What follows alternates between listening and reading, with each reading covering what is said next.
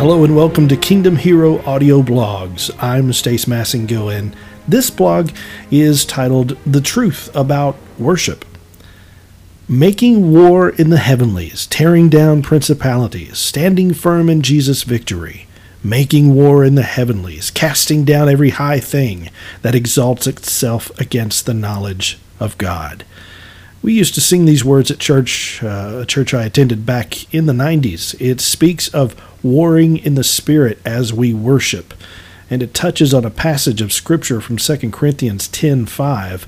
But what's the connection between worship and making war in the Spirit? Well, I'm glad you asked that question. Keep listening. While praise and worship go hand in hand, they aren't quite the same thing. You can praise someone for their good deeds without actually knowing them or even liking them. But worship is much deeper. It involves adoration and a desire to have an increasingly close relationship.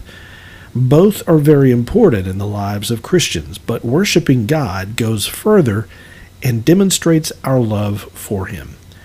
To worship means to show reverence and adoration for someone, usually a deity. But even this definition doesn't do justice to how we're supposed to worship God. Jesus told us in the book of John, chapter 4, verses 23 and 24, "Yet a time is coming and has now come when the true worshipers will worship the Father in the Spirit and in truth, for they are the kind of worshipers the Father seeks. God is Spirit, and His worshipers must worship in the Spirit and in truth." Well, what does that mean to worship in spirit and truth? First of all, true worship begins with praise. We must acknowledge the truth of who God is, that He is our Creator, our Provider, and Master of our lives. This encompasses the whole truth of the Christian faith. We believe and recognize that God is the Holy Trinity, Father, Son, and Spirit, and that He redeemed us through Christ's sacrifice for our sins, and that His Spirit lives within our hearts and guides our steps daily. Now, this is merely the beginning of worship. As we enter into worshiping Him in spirit, we must make our flesh subject to our own spirit. Our spirit, the very breath of God which gave us life, longs to be one with His Spirit again. Now, why do I say again? Well, understand that the word spirit comes from the same root as the word inspire. The term inspired literally means God breathed. When He breathed life into Adam, God was planting a part of Himself, His Spirit, into mankind. Our breath of life, or spirit, came from God, and so it longs to be one with Him again. When we worship God in spirit, this rejoining of our spirit with His takes place. This is why we feel His presence so strongly during this kind of true worship. And there is nothing more satisfying to our spirit than being one with the Holy Spirit. So what is worship warfare? Well, now that we know true worship involves allowing our spirit to commune with God's, we need to realize that the enemy does not want to let this happen. Satan will unleash his hellish forces to try and prevent it because he knows how empowered we become by it. If the devil can distract you in any way, he will. So we must be ready to do battle with him.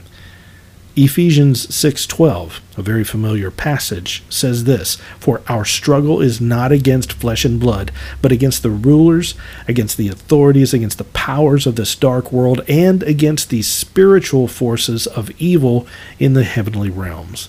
This is where spiritual warfare comes in. During this, we remind Satan who he is, and that he is subject to the authority of God in us. We pray in the Spirit, we draw on the strength and power of God, and we invoke the name of Jesus against the devil and his minions. Defiantly, we worship our Lord in the face of the enemy, putting him in his place as we exalt God. This is one of the reasons why worship is of crucial importance to the life of every believer. It aligns our spirit with God's. It puts the will of our flesh under subjection to the will of the Spirit.